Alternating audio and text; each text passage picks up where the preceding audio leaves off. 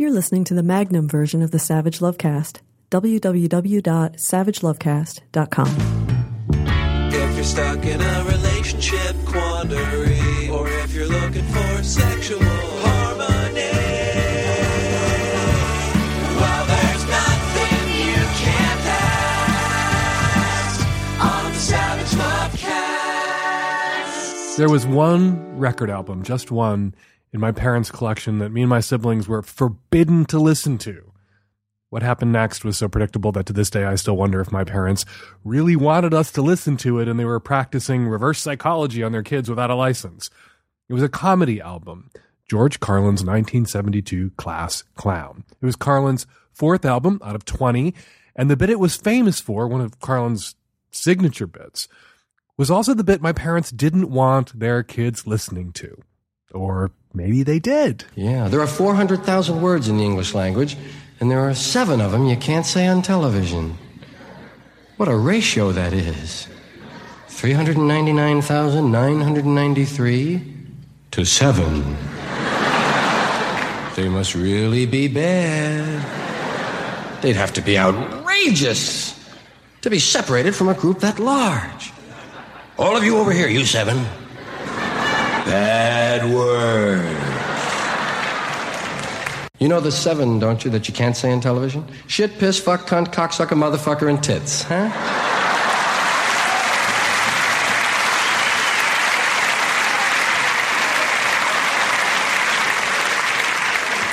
Those are the heavy 7. Those are the ones that'll infect your soul, curve your spine, and keep the country from winning the war. Shit, piss, I thought of Carlin this weekend and the 7 dirty words you can't say on television when the Washington Post broke the news that the Trump administration has its own list of 7 dirty words. They must really be bad. Outrageous. All right, I'm going to rattle them off. I hope you're sitting down. Smelling salts handy. Here we go. Diversity, fetus, science-based, vulnerable, evidence-based, transgender, entitlement, and tits. No, actually, no tits. Tits didn't make the list, but diversity, fetus, science-based, vulnerable, evidence-based, transgender, entitlement did. They are the new heavy 7 words that'll infect your soul and keep you from winning that grant.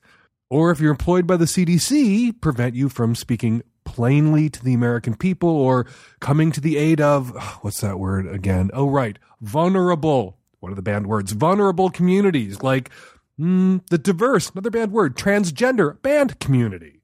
As the Washington Post reported last Friday, policy analysts at the Centers for Disease Control and Prevention in Atlanta were told of the list of forbidden terms at a meeting Thursday with senior CDC officials who oversee the budget.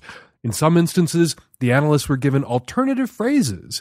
Instead of science-based or evidence-based, the suggested phrase is now CDC bases its recommendations on science in consideration with community standards and wishes. An anonymous former CDC official suggests that maybe these words aren't quite banned, according to the New York Times, but maybe just flagged as the kind of words that might set off Republicans in Congress who could retaliate against the CDC, which is out there trying to prevent disease, by slashing funding for the CDC and the Department of Health and Human Services. A lot of people were freaking out all weekend about the words on the list itself. There is a meme going around with the words. Everyone's posting it to Instagram. I did too. And I think we should be freaking out about this and freaking out about how Orwellian a move this is. And yeah, the words themselves. Diversity, fetus, science-based, vulnerable, evidence-based, transgender, entitlement. But I got hung up on the phrase that researchers and scientists at the CDC were urged to use in place of science-based or evidence-based. The CDC bases its recommendations on science in consideration with community standards and wishes. Wishes.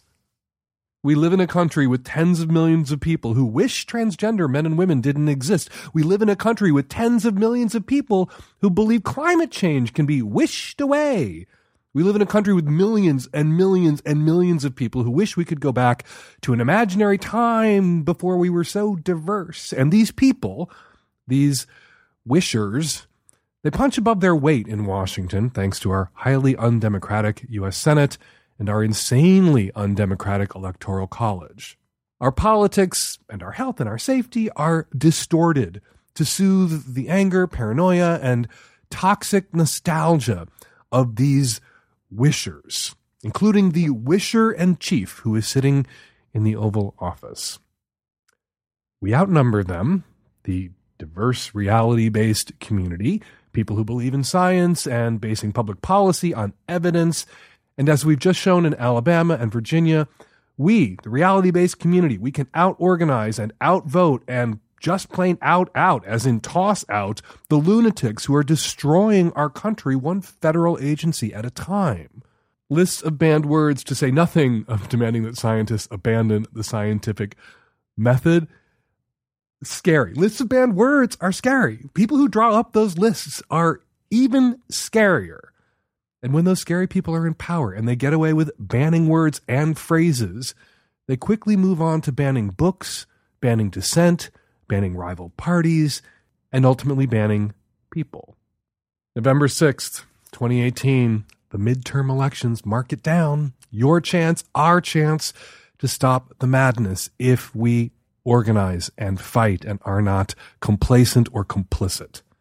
Enjoy your holiday, everybody. I'm going to enjoy mine. Let's all rest up because we have all of us, got to hit the ground running on January 2nd, 2018. All right, coming up on the micro edition of the Savage Lovecast, tons of your Qs, lots of my As, and on the Magnum subscription edition of the Savage Lovecast, twice as long, no ads. Go to savagelovecast.com to subscribe. Vonny Leclerc is here to talk with us about flirting, how you do it now. I don't want to say post-Me Too because we are deep in Me Too. How you do it, how you flirt. Vonny Leclerc, columnist for the Scottish National, Guardian contributor, here to speak with us about her viral piece. Hi, Dan and the tech-savvy advocates. My name is Mark. I'm on the East Coast. So my wife and I have been married for 14 years. We have 4 kids. And we have recently chosen to have an open marriage, which is great. My wife is happy. I'm happy. Sex has never been better. The problem is we've had difficulty with the complications. First, our kids. My wife plans to meet someone she has grown very close to. The problem is he's across the country. Do you have any tips to help ensure our kids, all being under 10 years old, are left emotionally stable through this? Next thing I'm wondering about is our family. We live with my wife's parents, and a solo trip to see another man would raise questions. Do you have some tips to how to come out to our kind of family as happy but still in an open relationship? There are lots of people in Polyland who are out to their friends and family and children and parents about their open relationships, their happy, healthy, functional, stable, open relationships. That's certainly an option. NTKB is certainly another option. You can run your sex life on a need-to-know basis. That's what NTKB stands for. When you look at your parents and you think about the details of your sex life, maybe you want to be fully open, maybe you want to tell them everything, but what do they really need to know? What would they want to know? And the flip side of this is, of course, if your parents were in an open relationship, if they were swingers, would you want to know those details?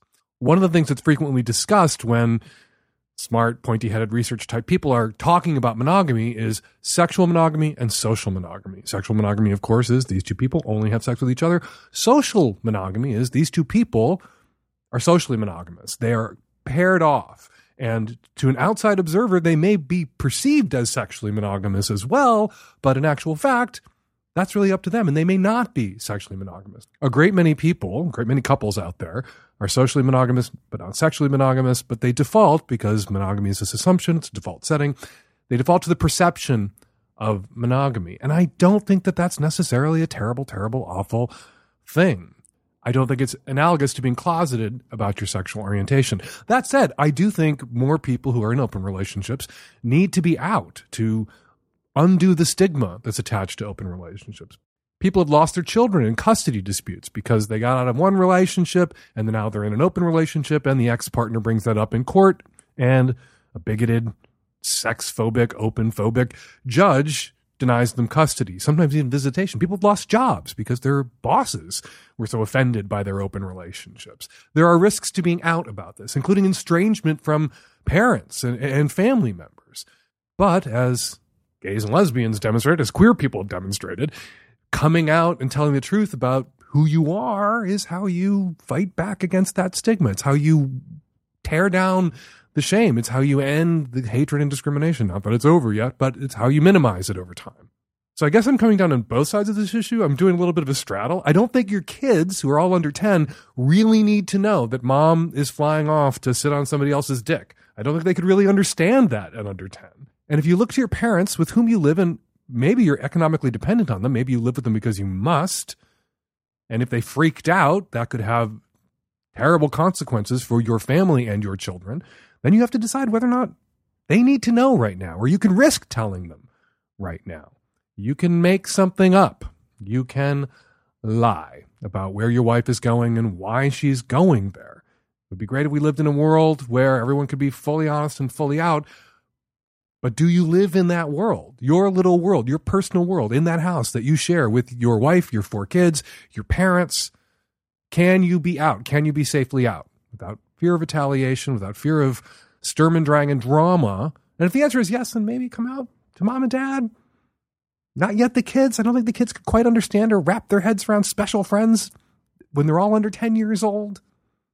But mom and dad, sure. But if you can't come out to mom and dad, then yeah, you're allowed to lie to mom and dad. Mom and dad don't get to have all the information about your sex life, about what you and your wife do. Mom and dad aren't entitled to every detail about your sex life and how you and your wife organize your sex life and who else might be involved in your sex life. You can, I think, ethically be socially monogamous and allow your parents to assume that means you're also sexually monogamous, whether or not you are. So the out-of-town trip for the wife, a conference, an old friend from college is getting married. She can't go to the wedding, but she's going to go to the bachelorette party.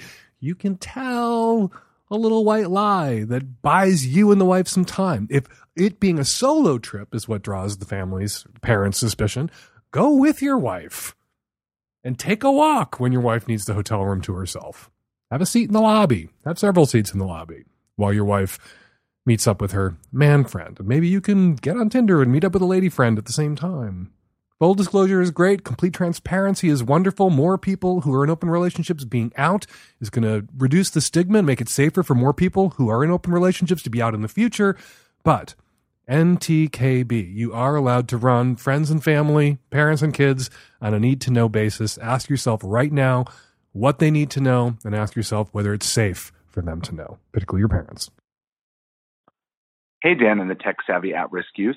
I'm a gay male finishing residency in beautiful Fresno. I have 3 older siblings, and we're very close. I recently had my brother-in-law and sister independently ask me my thoughts about them getting divorced after their last kid moves out in 4 years. After I presented a judgment-free understanding, they both told me that they were, in fact, planning on doing this and have already started setting up the process. Both parties are under the assumption the other is not considering divorce. They lead a comfortable life and do not argue or fight in front of the kids, but are genuinely unhappy. My question is, should I tell them both about the other, or because they asked me in confidence that I still don't share with them what could potentially make things easier? Your first loyalty would be to your sister, right? Presumably. They both confided in you, the sister and the brother-in-law. They both shared with you this secret plan that they've both, independent of each other, hatched to divorce each other. And they're both probably living in some sort of tense limbo, worried about how this news is going to be received. When your wife announces to her husband that she's divorcing him, she's probably a ball of tension about how that's going to go, how he's going to react, how that's going to be received, how devastated he's going to be or not going to be. And he probably feels the same way. What's her reaction going to be when I tell her, when I lower the boom, when the shoe drops, da-da-da-da. It would be a relief to both parties if you just blurted it out. You could do it in front of both of them. I think, though, because sister, first loyalty, you should go to her and in confidence reveal what her husband told you in confidence. Technically a violation of his confidence, but a violation I expect that both would welcome, because they would both then be relieved of the tension of the secret plans they're making to divorce each other. And if they could be straight with each other and honest with each other about the fact that they're both already on the same page, perhaps the divorce could be more amicable in the end than if they're both plotting in secret, growing ever more tense with the assumption that the other does not wish to divorce and that this is going to blindside the other. And it's not. This will be welcomed by both parties. So I think you should blurt it out. I think you should tell them. It's as if two people both confided in you that they would really like to have creme brulee for dessert, but they're not sure what the other person wants. They don't know what to do about that.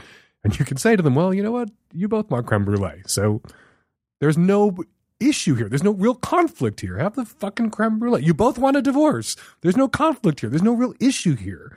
Have the divorce. Order the divorce. It's lovely. And it's what you both want. So get it. Hey, Dan. I'm calling from the South. I have a question for you. So the other night, my boyfriend and I were out at a bar, and we were talking to this guy for a while. And eventually in the conversation, he kind of leans in and in a hushed voice asks us if we are the couple from the app. I forget what that threesome app is called. It used to be called Threender. And I forgot that like 3 years ago, my boyfriend and I made a profile when we thought it might be hot. And then we realized really quickly when people started messaging us that it was more of a dirty talk thing for us.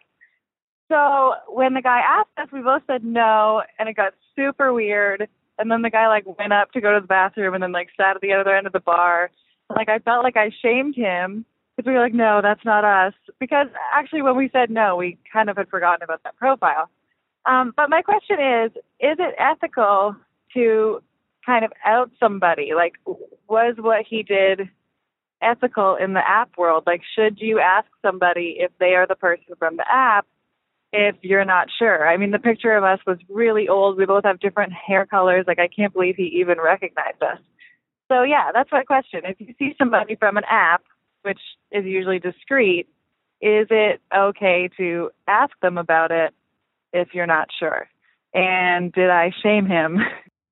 If there's no shame being on an app, if there's no shame signing up on the three-way dating app site and looking for a third, there's no shame in being asked if that was you on the app, or there shouldn't be any shame in asking if that was you on the app.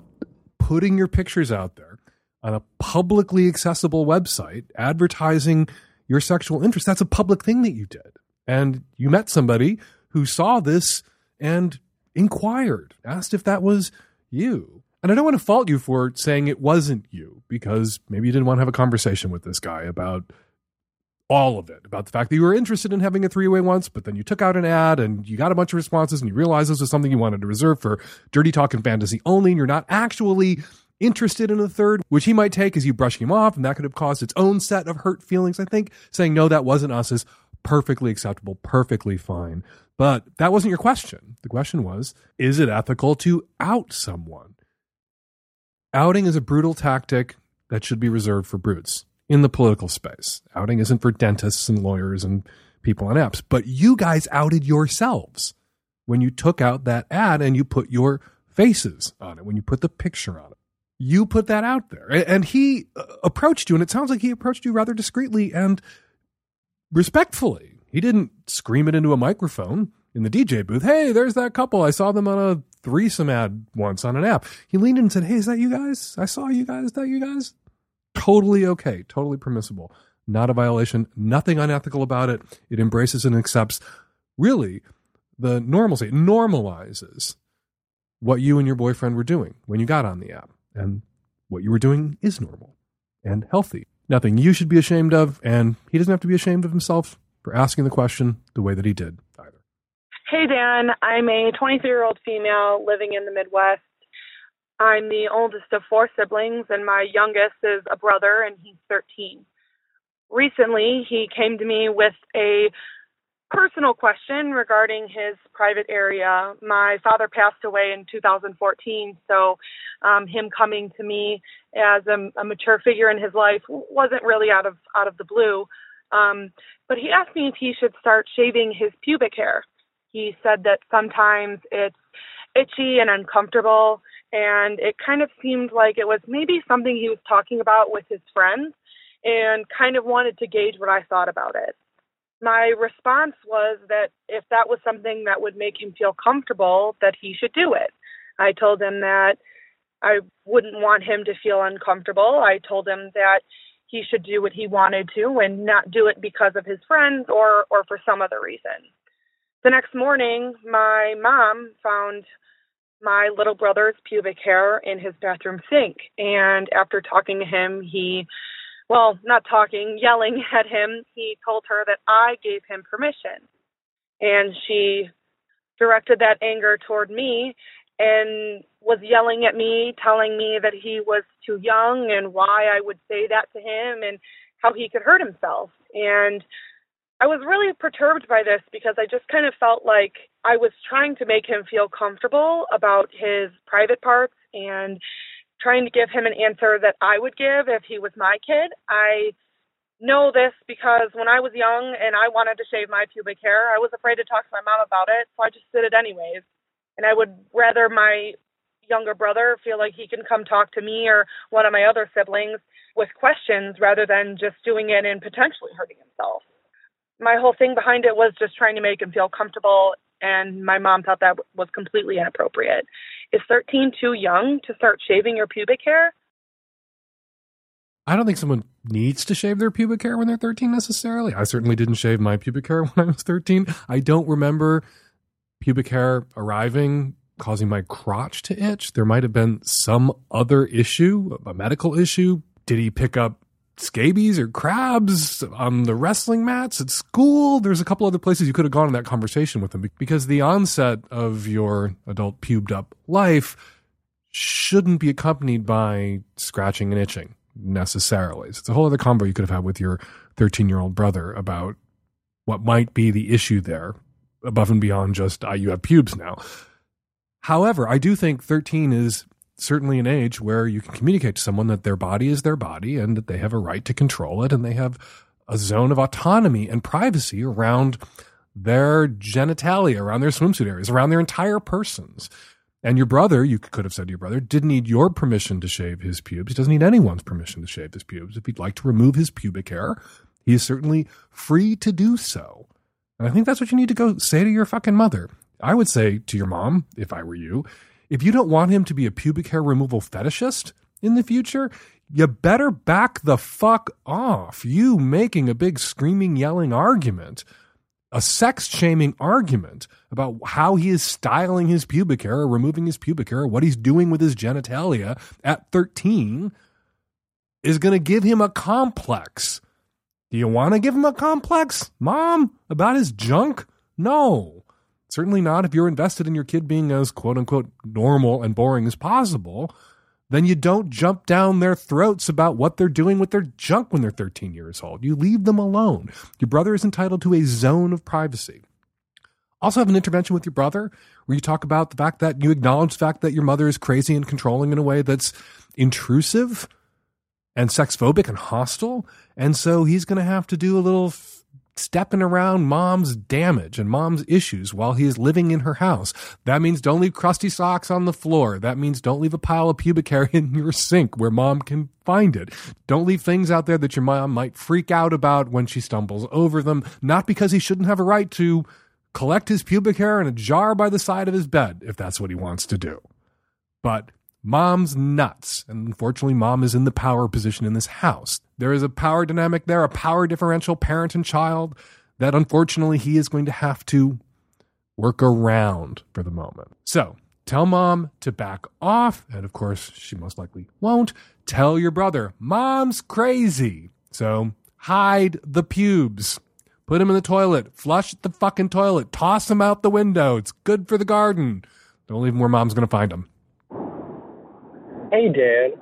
I am a 22-year-old gay man, and I am currently seeing a 27-year-old gay man. And it's been interesting. He's beautiful. He is definitely someone I would like to be with. We've been seeing each other for about 4 months, and at one point we were even calling each other boyfriends. But last week, a little over last week, or over a week ago, he broke up with me. And despite that, he's still been at my apartment, holding my hand, kissing me every day since the supposed breakup. The reason he wanted to break up with me is because he said that us not having sex was having too much of a negative impact on me, and he didn't want to give me a relationship that wasn't something that I wanted. So the reason we're not having sex is kind of vague.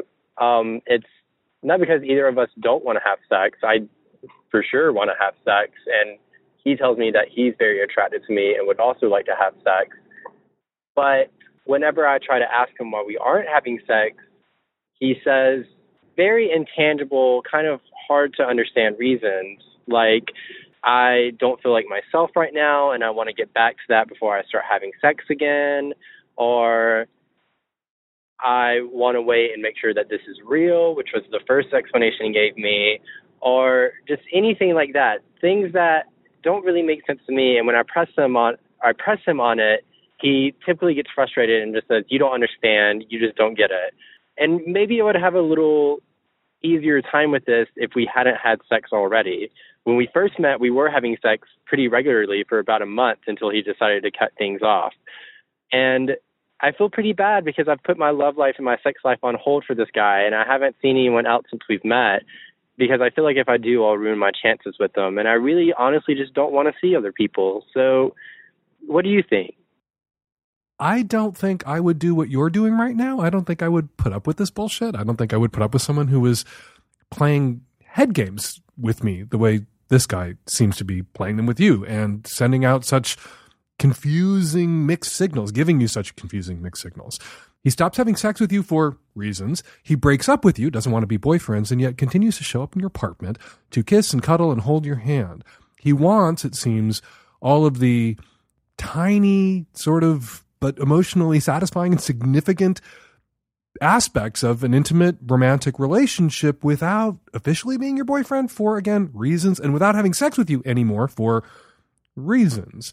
I wouldn't put up with that. I would tell him to go away, figure it out, and when he's ready to be my boyfriend, then he can come to my apartment and hold my hand, and we can cuddle and watch a little Netflix, and then he can suck my fucking dick, or I can suck his fucking dick, or we can fuck each other's butts. But this relationship limbo, inexplicable, mysterious mixed signaling that he's subjecting you to, yeah, no. And you need to draw a line. You can still wait for him. You say you don't want to have sex with anybody else. You say you hope it works out, whatever it is that's going on with him or his dick that he's not telling you about.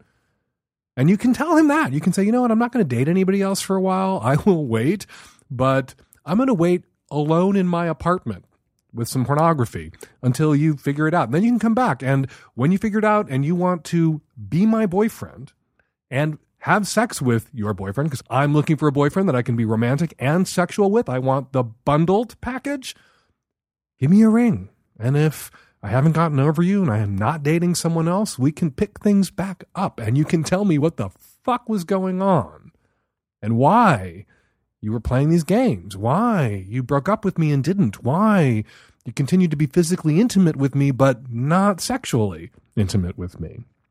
When you are ready to give me those explanations and you're ready to date and fuck, give me a buzz. And if I'm single, we can pick things back up. If not, you're shit out of luck.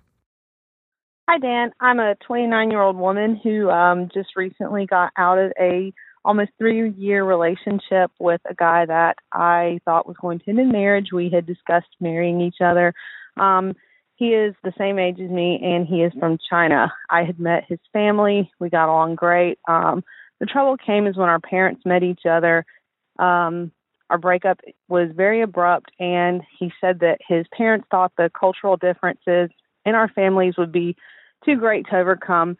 Naturally, I was extremely upset, but considering that we had a loving relationship, I took it for what it was, and I had no ill will towards him.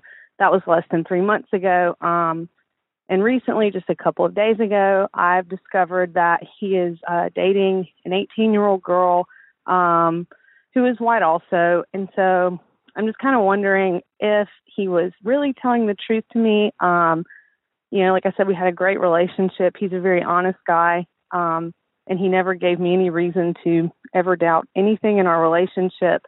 And he made it very clear that it was the family and culture thing. So naturally, I'm even more hurt than I was before. And I was wondering how and if I should confront him. I really would like to sit down and talk to him and really understand what's going on, even though I kind of feel like it's not really my place. Our relationship's over, but I just feel like he lied to me even though, like I said, I know he would never do that. So if I do decide to say something to him, I guess I'm asking, what should I say, and should I say something? Would you want to be with someone, let's say he would have you back, would you want to be with someone who allows his parents to manage his love life, or would lie to you and tell you that his parents were managing his love life? Because it's one or the other. Either he let his parents veto you after meeting your parents, and I'd be very interested to know the details of what went down when his parents met your parents, and then they exercised their romantic veto power over their son's marital prospects, or would lie to you about that, would shift responsibility, shift blame for having to end the relationship. Oh, I don't want to dump you, but my parents insist. My parents have told me that just the cultural differences are too great, too stark for us to be together. So as much as I would like to be with you for the rest of my life, my parents, if he would lie about that, either way, you wouldn't want to be with him. So why the fuck do you need to get on the phone with him? Why the fuck do you need to get on the phone with this guy who is being ordered around by his parents or lying to you about it? The fact that he's dating some 18-year-old white bitch right now after leaving you because the cultural differences were too great isn't necessarily by itself proof that he was lying. Perhaps he's just rebounding off this 18-year-old, passing the time until he gets serious and settles down with a Chinese girl that would meet his parents' approval. You can't know what's going on with the 18-year-old or what his motivations are. The fact that he's rebounding right now off an 18-year-old white girl, that could point to, yeah, he was lying to you about his parents exercising a veto power, his parents insisting he had to marry a Chinese girl. Could be lying to you about that. Or this could not be a serious relationship. He could just be rebounding off some nice 18-year-old white girl and intending in a couple of years' time, 6 months' time, to go get serious about finding a Chinese girl that his family approves of. Either way, it's none of your fucking business anymore. And getting an answer from him, and you'll never know if you got a truthful answer from him if you press him on it, isn't going to give you closure. Closure is not something that other people hand us. Closure is something that we do for ourselves. He is behind you. This is over. You got dumped for reasons that make sense or don't, but you got dumped. You want some closure? Close the fucking door. Yourself. Put him behind you. Stop thinking about what he's doing now or who he's doing now or what it means. He was not the person that you thought he was. You have to provide closure for yourself. Closure is not something people give us. Closure is something that we do. This relationship is over. You got dumped. I'm sorry. You got hurt. Put it behind you. Close the door yourself. This is in your past. He is in your past. Go find a hot 18-year-old of your own and move the fuck on. Hi, I'm a 38-year-old male, cis male, married, father, and straight. And I'm calling because I've been thinking a lot about consent, especially with all the news lately. And I've had this memory of when I was a kid of two girls when I was a teenager, young girls. I remember them saying that, like, the way to kill a mood was to say, can I kiss you? And I don't know if that was true and if that's still true, but it had a big impact on me. And because I think that had been my signature move up until that point. From then on, I generally tried to avoid asking. And so there were a few occasions where it led to some cringeworthy, not well received going in for the kiss.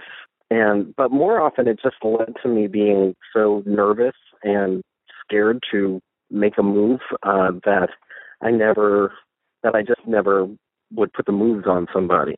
So I was wondering if that's still a thing.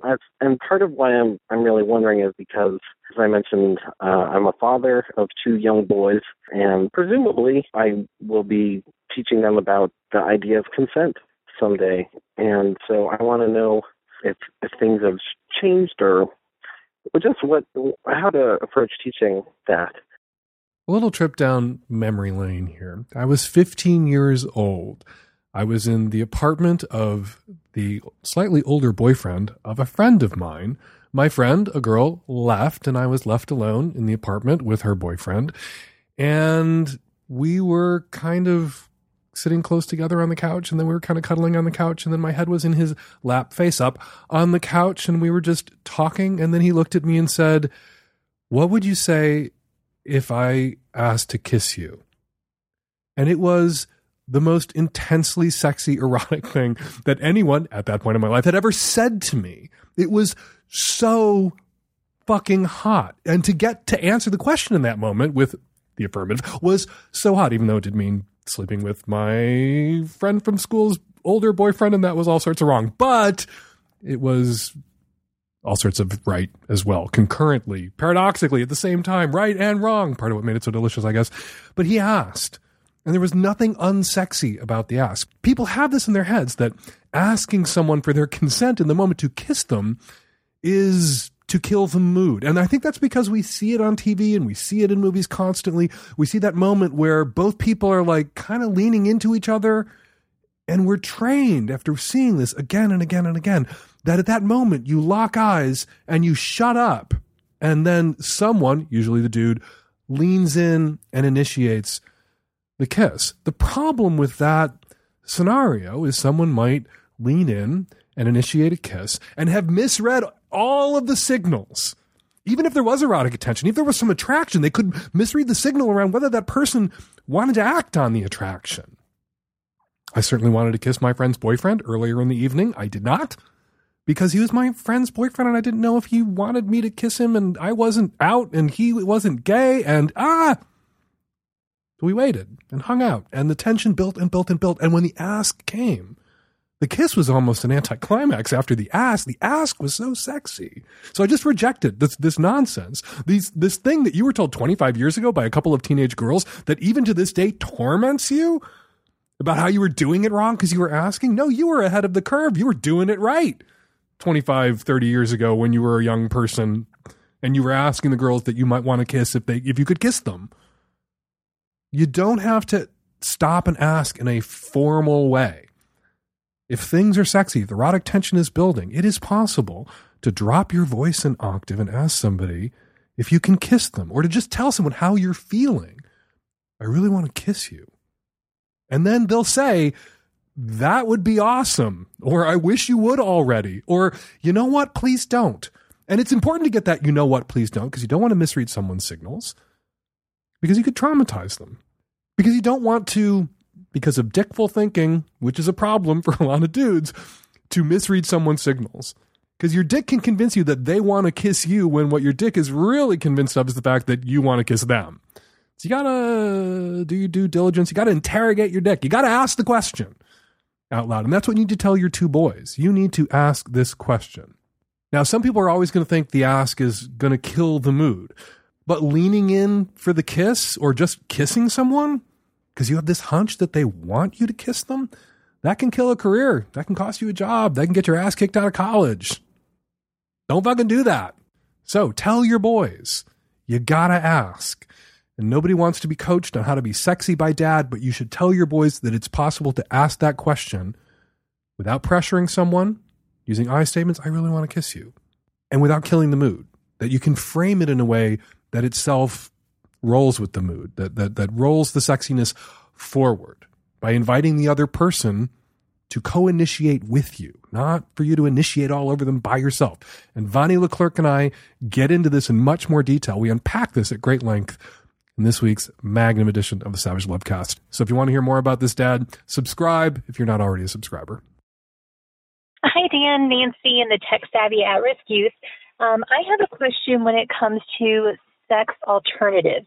I've been with my husband for 13 years at this point, and I am currently expecting our third child. And as it stands, everything has been great with us in our history. But with this particular pregnancy, it seems that anytime that we have had sex, I get a massively painful UTI within approximately 12 to 24 hours of intercourse. This has happened each and every time that we have had intercourse, and needless to say, I am extremely gun-shy about continuing to have sex for the rest of my pregnancy. However, I recognize that this is a two-person relationship, and I would be better served for our relationship to try and find a way to satisfy my husband during the duration of this pregnancy. However, my gag reflex is now extremely sensitive, and things as simple as even brushing my teeth or blowing my nose trigger my gag reflex. So needless to say, blowjobs at this point are out of the question.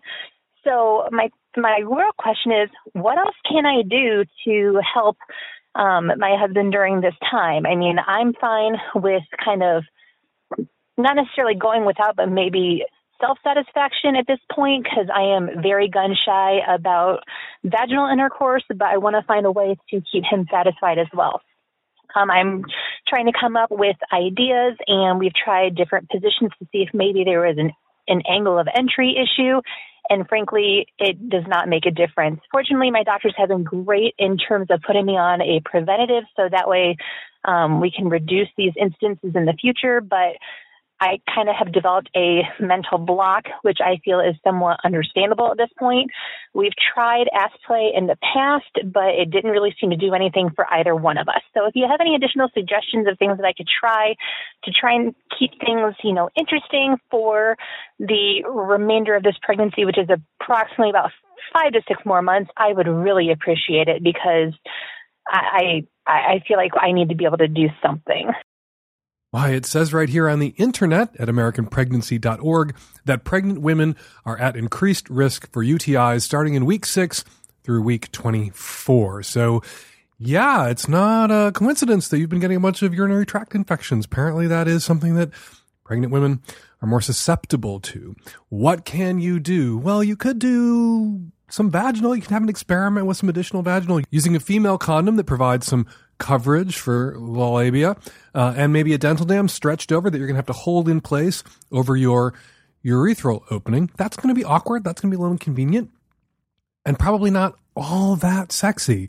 So you might want to go with some of the other standard options for non-penetrative intercourse, including outer course, mutual masturbation. You can get a fleshlight and incorporate that.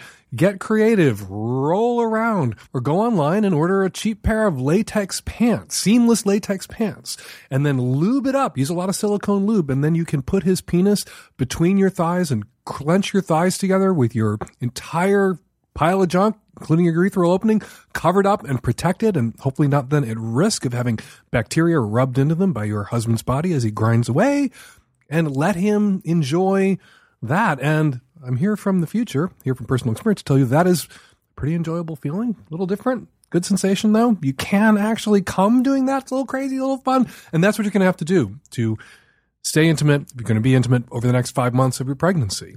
Get creative. I do think mutual masturbation is perhaps the most reasonable and easily achieved accommodation.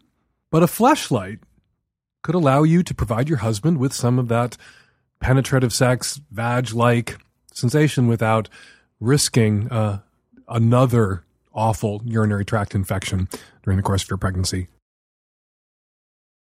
We're going to take a quick break from your calls to speak with Vonny Leclerc, a feminist writer and weekly columnist at The National in Scotland. There has been a lot of conversation in the wake of Louis C.K., in the wake of Harvey Weinstein, in the wake of Al Franken, in the wake of Charlie Rose, in the wake of Kevin Spacey, about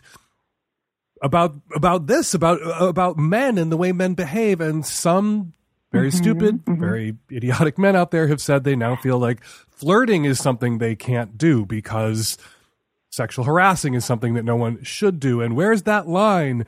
And Vonny Leclerc, in her really terrific piece at The Scotsman, wrote, "There is no gray area between sexual harassment and flirting. If men don't know the difference, now is the time to learn." And she joins us today to teach my male listeners the difference. Hey, Vonny, how are you? Hey, Dan, I'm really good. How are you? I'm really good. I have to say, I really loved your piece, and I also loved the flow chart, the graphic that it was broken down to. But for listeners who haven't seen your piece and who haven't seen your flow chart, which I retweeted and we'll push out again when this airs, what is the difference? Where is the line between sexual harassment and flirting? Well, I think, there's been a lot of pushback about this just now because I think,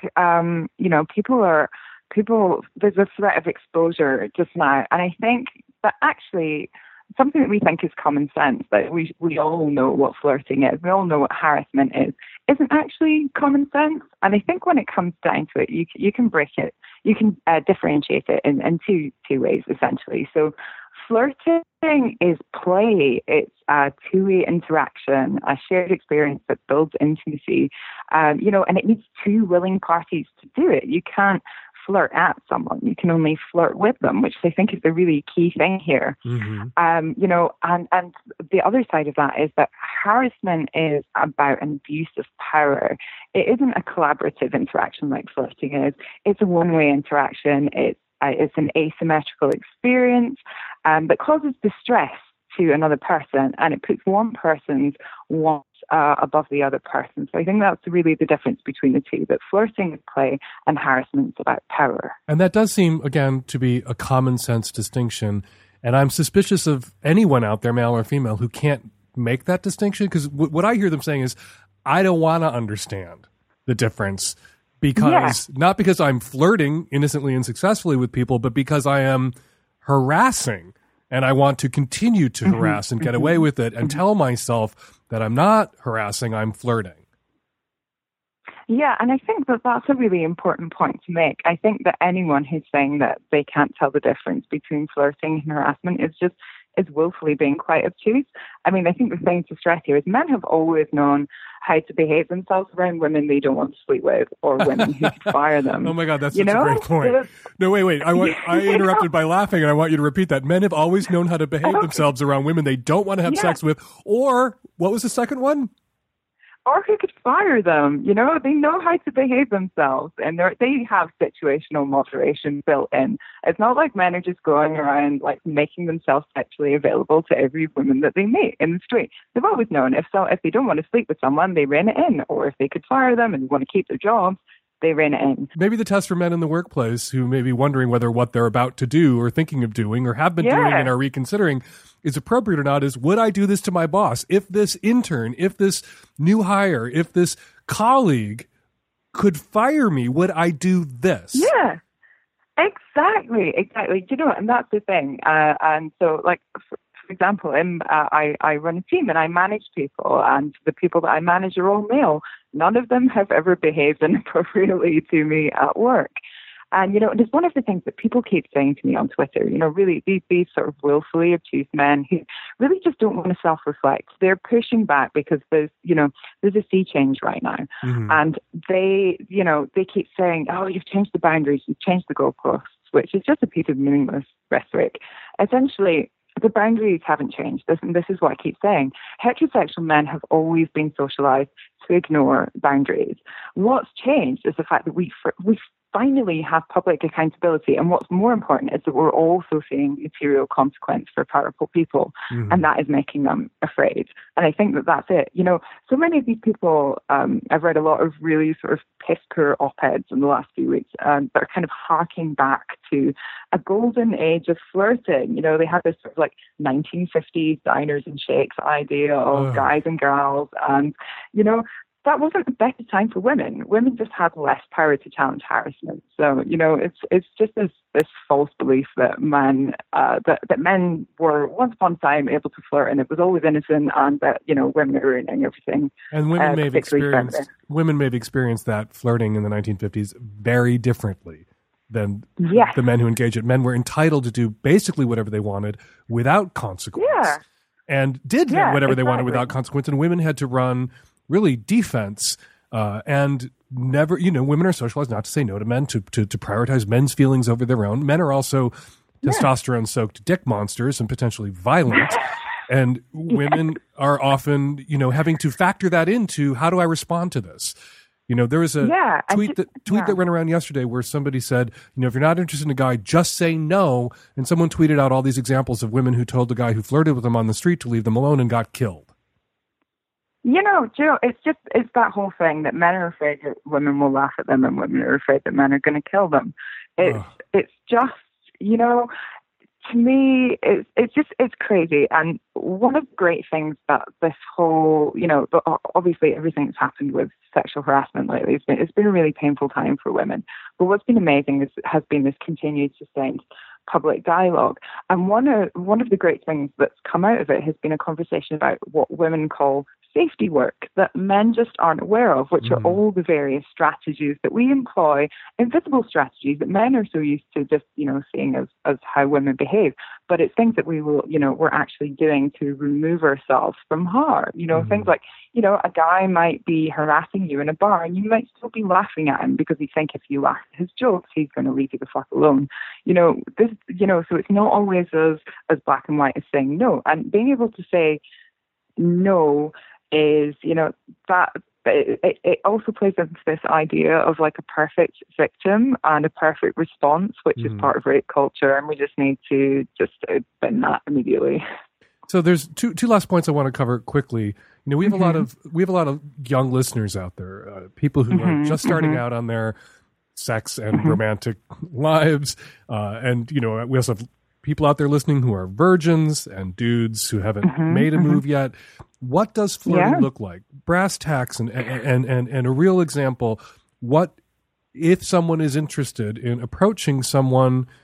How do they make that work without being a creep? Okay, well, two things.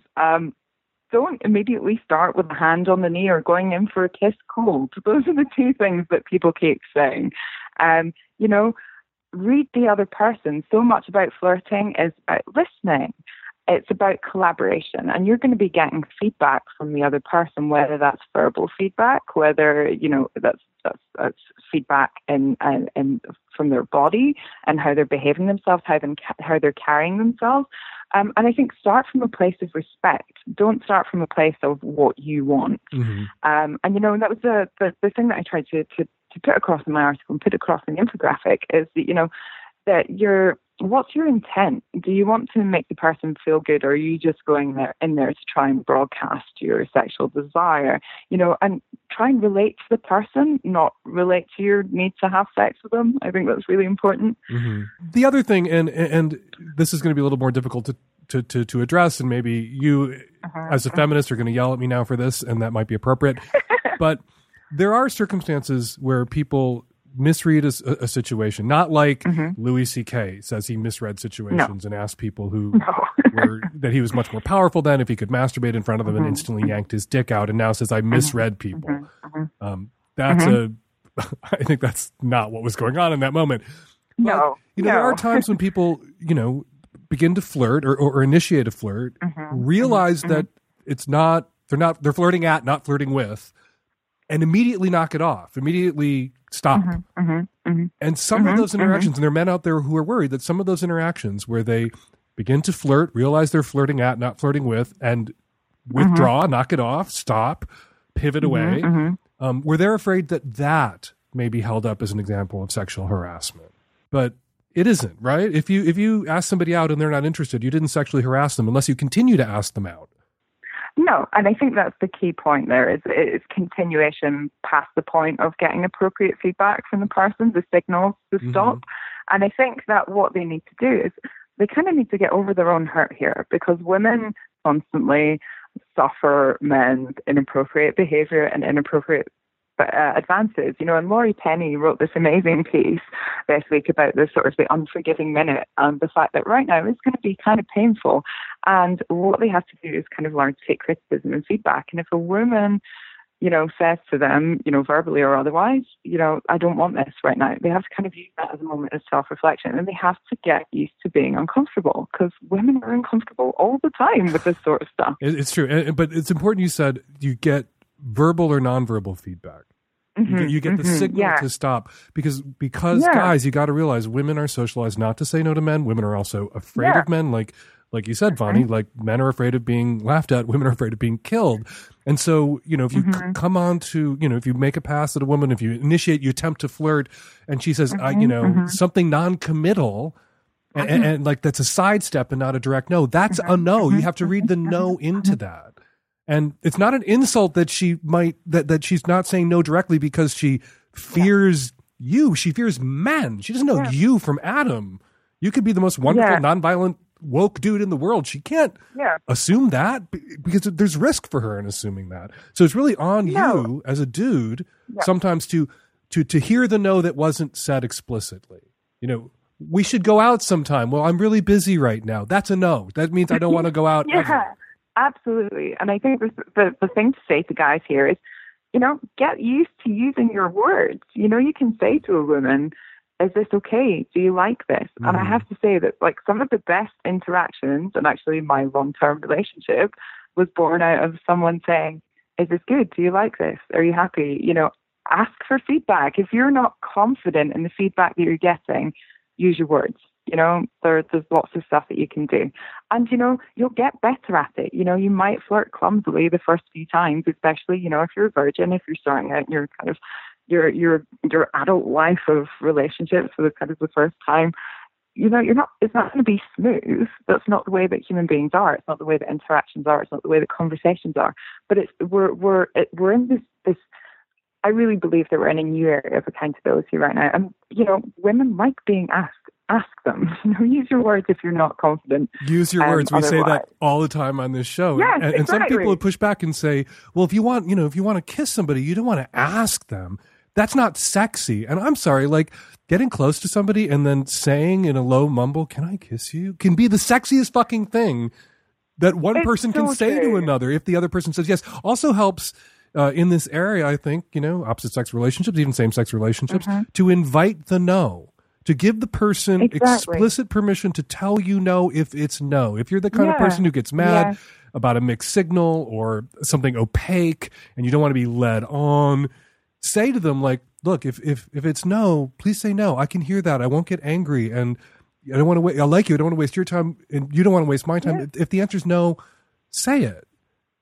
Yeah, and don't you think that that's a wonderful thing?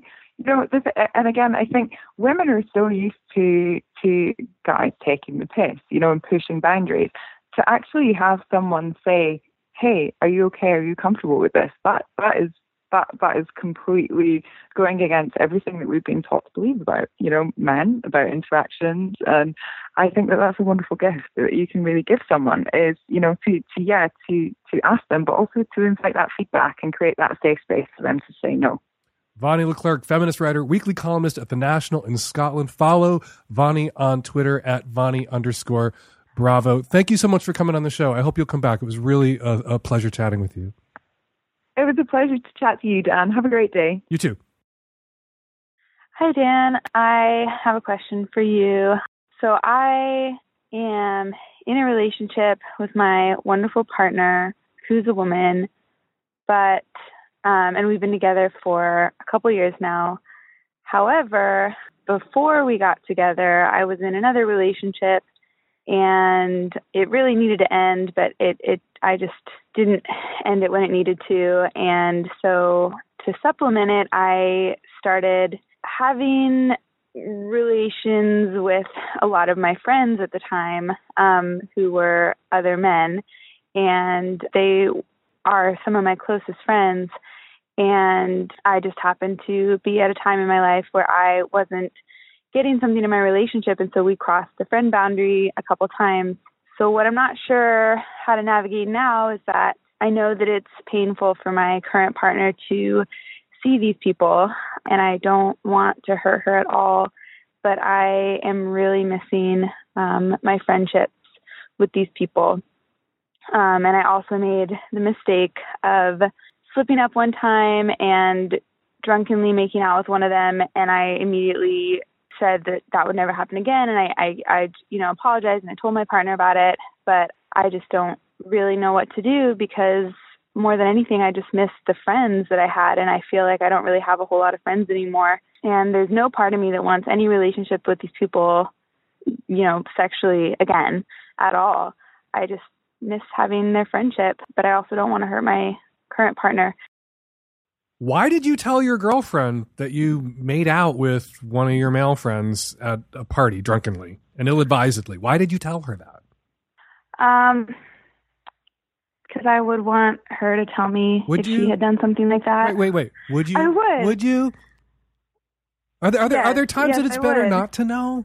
Because if your girlfriend was already insecure about what these men mean to you and the roles they played in your life previously, it might have been a better strategy for de-escalation and for your girlfriend's own peace of mind And so you could have these guys in your life, which would give you peace of mind, for you just to like eat that and take that to the grave. There are mainstream advice columnists, Dear Prudence, who've told people who've had an affair, who fucked someone else, and they realized it was wrong and they were never going to do it again, to keep their mouths shut, to not shift the burden, the mental burden of that info, to not, relieve themselves of the guilt by pouring that on their partner. A lot of times when people disclose an infidelity, they feel relieved of a burden, and the person to whom it's been disclosed feels crushed by it. Yeah. And I don't mean to dwell on this, but I just think that, maybe a time machine could solve your problem or ameliorate it a little bit and take the edge off your girlfriend's paranoia if you just hadn't said anything. A relationship isn't a deposition. No relationship of any kind, a work relationship, a romantic relationship, a parent-child relationship, can survive full disclosure and complete transparency and honesty at all times. Sometimes the loving thing to do is to withhold something, to protect your partner, and to allow them to believe you are the person that they like to pretend that you are. Sure. And I mean, in hindsight, I realized that would have caused her a lot less unnecessary pain. Okay, so let's talk about these guys. There's really this is a binary, right? You either get to have these friends in your life or you don't. And you're going to have to, I think, push back against your girlfriend and her diktats about your friends.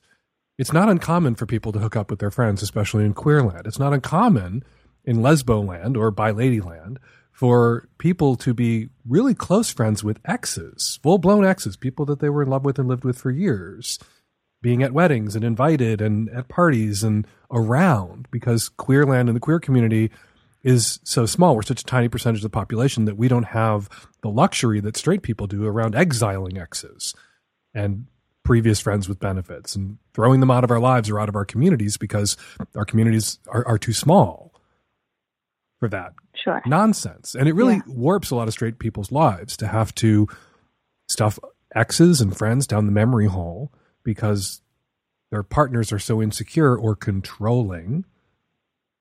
And it's a red flag when someone says you can't have these friends, these people in your life who are your support system, who provide you with things that I can't as your romantic partner, including people you can go to blow off steam and vent at times when you're going to need to vent about your relationship. And we all need those people in our lives. It is a red flag when someone starts forcing you to cut those people out of your life because they're just so sad. Yeah. Well, and she hasn't done that at all. I mean, she hasn't said that I have to stop talking to them, but okay, well, I walked that back then because that is how you made it sound. That's how it sounded in the call, like you weren't allowed to see these guys anymore. No, I think part of me just feels guilty, and I think part of me is just afraid to like even bring up, hey, I want to go have lunch with this person, or I want to go get a drink with them, just partially because I don't want to deal with the hurt that I could cause and bringing up those memories again. Mm-hmm. So it could just be on me. Not everyone who's controlling is a rager. Some people control by being scary and angry, and some people control by being sad and devastated. Yeah. But there are lots of different ways that people work each other's levers around control. And if somebody's always like going to pieces and having a colossal sad, and they know they're going to get their way, the sadder they are, they have this incentive, sometimes subconsciously, to play that shit up. Sure. If you're not going to do this thing that she doesn't want you to do, if she's just upset enough and hurt enough, that incentivizes hurt. Right. And so I think you need to stand strong at some point and say, look, I know that this is something that you're going to have to get past, but for me, is it worth it? For me, is this something I can ask you to do for us? Because I need these people in my life. I need you in my life. I would never ask you to not be friends with someone. We're two women in a same-sex relationship. Look around. How common is it for women in same-sex relationships to be very close with their exes, for their exes to be really parts of their family? So what I'm asking you to get used to isn't something out of the ordinary. Is it the fact that they're guys that she feels more threatened by them? I think it might be, but I mean, honestly, I've heard you talk about it in the past. Like sometimes people mistake a friendship connection for a sexual connection. Mm-hmm. And one of the guys in particular, I was in like, I think I said this before, a relationship that just needed to end. And that was back before I had even come out. So I was totally just still in denial of being gay at all, which I think is natural for a lot of gay people. Are you a lesbian identified person now? Yes. Oh my God, I get in so much trouble whenever we have a lesbian on the show who's fucked a bunch of guys. I get yelled at by lesbians because that just puts out there in the world that every lesbian can be had by a guy, which is not true. But I slept with girls before I came out. It's not uncommon, like you said, for queer people to have had opposite sex relationships, sometimes intense ones, prior to coming out.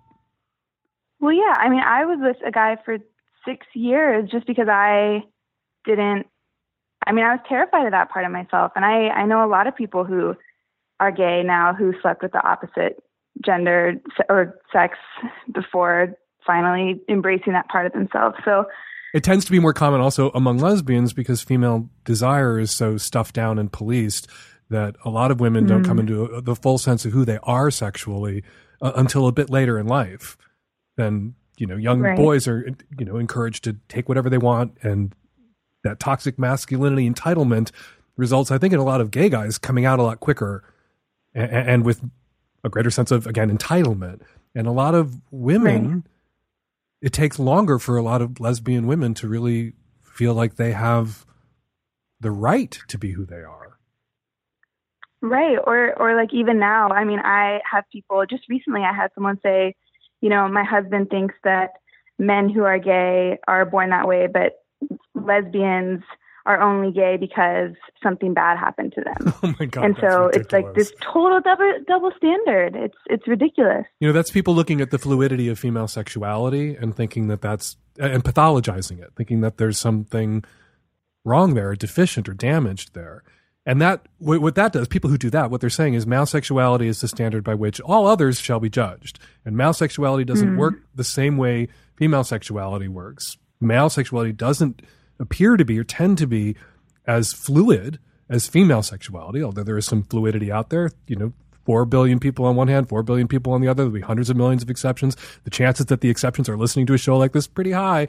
But generally, broadly speaking, male sexuality a lot less fluid. And then people look at female sexuality that's a bit more fluid around identity and desire and think, what's wrong with them? And nothing's wrong with them. That's how female sexuality works. It's a superpower, not a problem.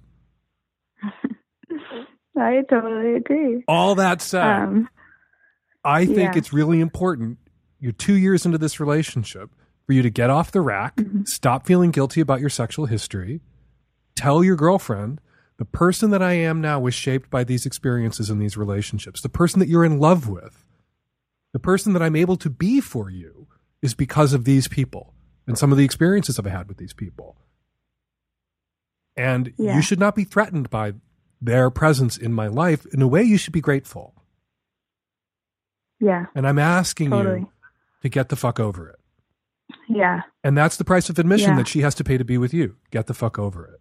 I'm sure there are prices of admission that you have to pay to be with her, but cutting all your friends out of your life or people who are very important to you out of your life because she has a sad when their names are mentioned, that is not a price of admission that you should pay. Right. Well, I have to do the same thing for her, and I have to get over her history too, which isn't that unlike mine. And so I think it's something that we just need to do together, like the mutual getting over each other's. We have to celebrate our partner's sexual histories. We have to celebrate our partner's sexual memories. The past, your partner's past made them the person they are right now in the present, for good or ill. But the people who've had a positive impact on your life, even ex-romantic partners that the ex-romantic partners that our partners were with whom they learned and grew and became the people that we fell in love with later, we owe them a debt of gratitude. We shouldn't be paranoid and resentful that they got to you first, because you wouldn't be who you are now if you hadn't been with them then, and your girlfriend might not love the person you are now if you hadn't had the experiences you had then. Right. It's totally true. It's a different way of looking at this and unpacking this. And a lot of people, how long have you been out? Gosh, really just like 2.5 years, like right when I started dating her. You're a baby kind of queer. Officially came out. I know. How many queer friends do you have? How many people do you know who are in long-term same-sex or queer relationships? Not that many, which is hard. Meet some more. Meet some more. Yeah. And you will find people, like, I'm going to use myself as an example. My husband and I, who at our wedding, my ex was there. The guy I was with for 5 years was there. Wow. And my other ex has been cutting my husband's hair for 20 years. Oh my gosh. And this is not uncommon in Queerland. You move through Queerland and you find, lesbian couples who the godparents to their children are their ex-girlfriends who play a really important role in their lives. You've been out for 2.5 years. Welcome out. Welcome to Queerland. Look around and you guys will find role models that'll help you navigate what you may believe to be tricky emotional territory and risky, because that's how straight people feel about it. That's how straight people talk about it. And as queers, we just soak in straight bullshit all our lives. And we have to then look at that straight bullshit and say, is this the way it is, or is this the way they do it because they're crazy? I like that second one a little bit better. Or is this the way they do it because they have the luxury of exiling people from their lives, because there's so many fucking straight people out there for straight people to choose from that you can send one away, or you can say the bro code is you can't sleep with an ex-girlfriend of mine without destroying our friendship. That doesn't fly in gay land. Yeah. There aren't enough of us for that kind of bullshit. Right. Just tell that to your girlfriend and get over it. And when you go out for your friends with drinks, or when you go out with one of these guys' friends for lunch, invite her. Okay. Make them her friends too. And that's the thing. I think she would love at least one of them. I think that they would get along so well. And so part of me is like, man, like if you guys could just, like, we could all hang out and it'd be great. But yeah, I think I will. And it might help her, say to her, it might be a little scary to hang out with them at first, but it'll make you more secure about them when you see that they respect us as a unit and us as a couple. And you can only see that when we're with them together as a couple. Well, and that is what helped me with her previous sexual partners as well. We went to one of her friend, who was a man that she slept with. We went to his wedding this summer, and at first I was really nervous, and then we went, and he's amazing. And now I feel totally fine with it. And it was really just hanging out with him. And not just he's amazing, but your girlfriend's amazing in part because in the past she had a relationship with this amazing person. And amazing is contagious. She caught some of the amazing that she brought to the table when she met you from him and gave some of her amazing to him. Yeah. We should be thankful for our exes. We should be thankful for our current exes, not resentful or terrified.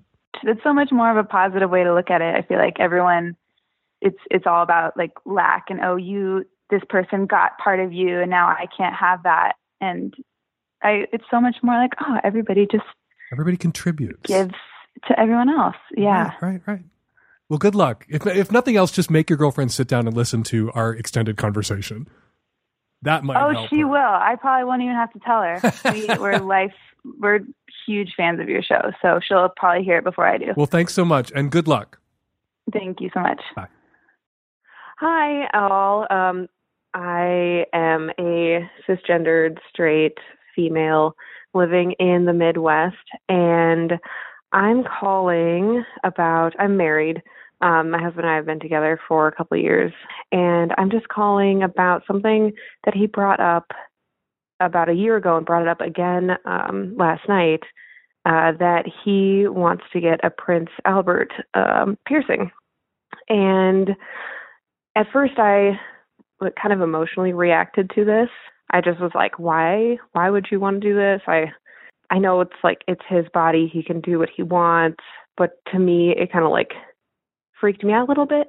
I think also my second reaction was, is this going to change how we interact sexually?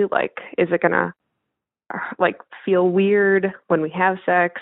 And so mostly I just want to know if either you, Dan, if you've had any experience with others who have this piercing, or if you know anyone who has this piercing and know if it has affected them physically or sexually, either positively or negatively. I'm mostly just concerned, like, what the healing process is, if it, like, completely changes the way that, you know, their penis reacts or anything. I guess I don't know much about it. I was looking it up online, and I hear both sides. This is the Memory Lane show, talking earlier about the first guy who kissed me, and now I get to talk about, I have an ex-boyfriend, we were together for a year, and he had a PA, a Prince Albert piercing, for those of you who don't know what that is or what that looks like and don't want to Google it at work. It is a piercing where you make a hole in the urethra close to the piss hole, the pee hole in the urethra, and you put a ring through it, and the brand new hole heals up, and the ring stays in place. It's like a nose piercing, but for your dick. Fun fact, you will pee out both holes. Fun fact, you will come out both holes. So you will have to, if you're standing in a urinal and you have a PA, use your thumb to cover your bonus hole so that the pee doesn't go in two great directions. And when you come, you can just blow all over the place. All that said, when it comes to sex, it was a big, fat nothing burger. It hardly impacted sex at all. When someone has an erection, their dick doesn't turn to rock. It doesn't become this marble phallus, and the ring is sort of sitting there on top of it, and it's going to be very awkward and going to grind against the dick or grind against you or pinch you. The PA kind of pushes into the soft flesh of the penis, which the head and the urethra are soft flesh. The erectile chambers don't pump those full of blood, and it kind of recedes into the dick during intercourse, even during oral sex, and it is hardly noticeable. It's visually, optically, it's very noticeable, but in my experience, physically, during sex, during intercourse, during oral sex, during mutual masturbation, I would forget it was there. Less so during mutual masturbation because you could feel it running over your hand, but up your butt or in your twat or really in your mouth, the pressure just pushes the ring back into the dick, and you will find that it's a big fat nothing. I think, and you are likely to find, as I did, that you kind of forget it's there. Big fat nothing. What may be unnerving you about your husband's desire to get a PA is, what does this mean? Is this a midlife crisis? Is this the beginning of some new phase in his life sexually, where he's going to want to get a million tattoos and a bunch of different piercings, and he's going to be sucked into a different kind of sexual community or want to drift toward a different kind of sexual community than you're comfortable being in? Is this one step toward body modifications of other sorts? What does it mean? Where does it end? He is the person that he is now, the person you've been with for a while, and he wants to make this big change. Is this the only big change that he wants to make? I think that's what makes people feel a little weird when the partner of many years gets a sports car, gets a tattoo, starts doing those cliche things, those cliche midlife crisis things, because they're doing one. What's next? How much change is coming your way? I think this is change that you can live with, and I think you'll be more comfortable with this change if you can get some clarity from your husband about how much change is coming your way. Hi, Dan. This is in response to the woman who was bothered by her husband not doing his fair share of the chores around the house. My wife and I both hate doing chores, but we both want a clean house, and we really have to force ourselves to do these things. So we've made a checklist, like a spreadsheet with a list of things, and we make an effort. We just schedule it. We go through the whole list together, and that way it turns out pretty equal. And if he really believes in gender equity, he'd have no problem doing something like this. Also, there's an article in Harper's Bazaar called Women Aren't Nags, We're Just Fed Up, and it's about this exact issue. I recommend she read it and show it to her husband, and it goes into the idea of emotional labor and the inequity with that. This is a response to the man in episode 579 whose girlfriend won't go down on him. How is your hygiene? I once dated a guy, everything was awesome, but he, I swear, just never washed his balls. And so I'm someone who enjoys giving blowjobs, but I had no interest in going down on him because it just smelled like balls all up in my face when I would go down there. So that's just a thought. Hey, this is a comment in regards to the most recent episode about the girl that wants her coworker or whatever that she's attracted to go down on her, but not have anything to do with his dick. As a man, that would be totally hot. I would totally do that. And I think it'd be what I didn't hear Dan say, and maybe I missed it. I heard him say something about him jacking off later. Like, why can't he play with himself while he's going down on her? That's her not having anything to do with his dick, but he could have something with his dick. I love to eat my wife out and fucking jerk off. while I'm doing it. It's one of my favorite things. If I was in that situation and that girl wanted me to do that to her, I would fucking do that. I would do that shit. All right, we're about to leave it there, but not quite yet, because we want to remind everybody that we are doing a live Christmas spectacular show at Portland's Revolution Hall on December 21st, Thursday night at 8 p.m. Join us. I will be there. Santa and the Pain Deer will be there. The Little Hummer Boy will be there. Comedian Caitlin Weyerhaeuser will be there, and singer Carsey Blanton will be there.